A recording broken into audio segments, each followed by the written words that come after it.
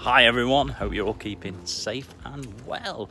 It's another fabulous day out and about for my lunchtime walk around the beautiful Eco Park project. The weather's starting to shift now. It really feels like it's cooling down. Obviously we're coming into, I suppose, the winter months here towards Halloween and Christmas. So yeah, it's really a time of refocusing, a time of review. I'm doing some reviews at the moment at work in terms of business results and looking at what's possible going forward. And it's the same for my own personal stuff. You know, what have I achieved this year personally in terms of my weight loss and health, and what can I achieve in the future, and what can I push myself to, and is there anything I need to do differently to get me towards those new or refined goals.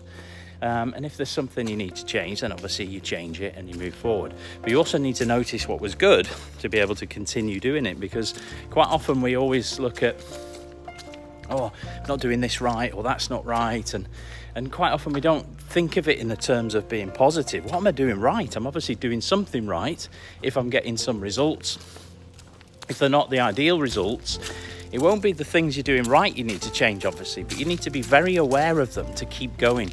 Because sometimes when we change things that are not right, we end up also changing the things that are right and almost ending up with the same results, just going around in circles with it. So for me, increasing the number of active calories is calories burnt during exercise. So that's walking, that's on my bike. Increasing those numbers, because they're the main ones that are helping me to burn fat. Keeping my step count high, making sure I get on the bike twice a week. Obviously I've gone through a stage of being on that bike every single day, but now back at work it's a lot harder. So continuing the family walks every night, 10-11 kilometers, the daily walk at lunchtime, maybe 4 kilometers. But that's the baseline, that's the things I'm doing well at the moment, and I've got to continue to do those things. So sometimes things get in the way and you've got to find a way around them. So I'm building my structure, I'm building my daily systems around this. So I'm not focusing on the goals, I'm focusing more on the systems of what I'm doing day to day towards that, so that as I say in my messages, get up, get out and get it done. Do something today to improve your tomorrow. So being aware of what it is you can do each day to keep moving towards your goals, and asking those questions: what am I doing now? Is it something that's helping me or holding me back?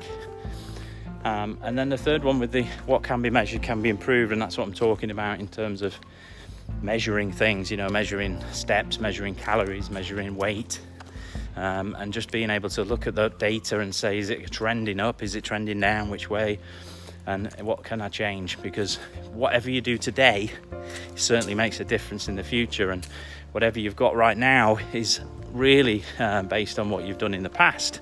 Things don't change overnight, it takes a long period of time. So putting something into place now that will build towards your goals, what you're after, your ambitions, you know, in my case, losing weight and getting healthy, lifestyle changes, lifetime goals.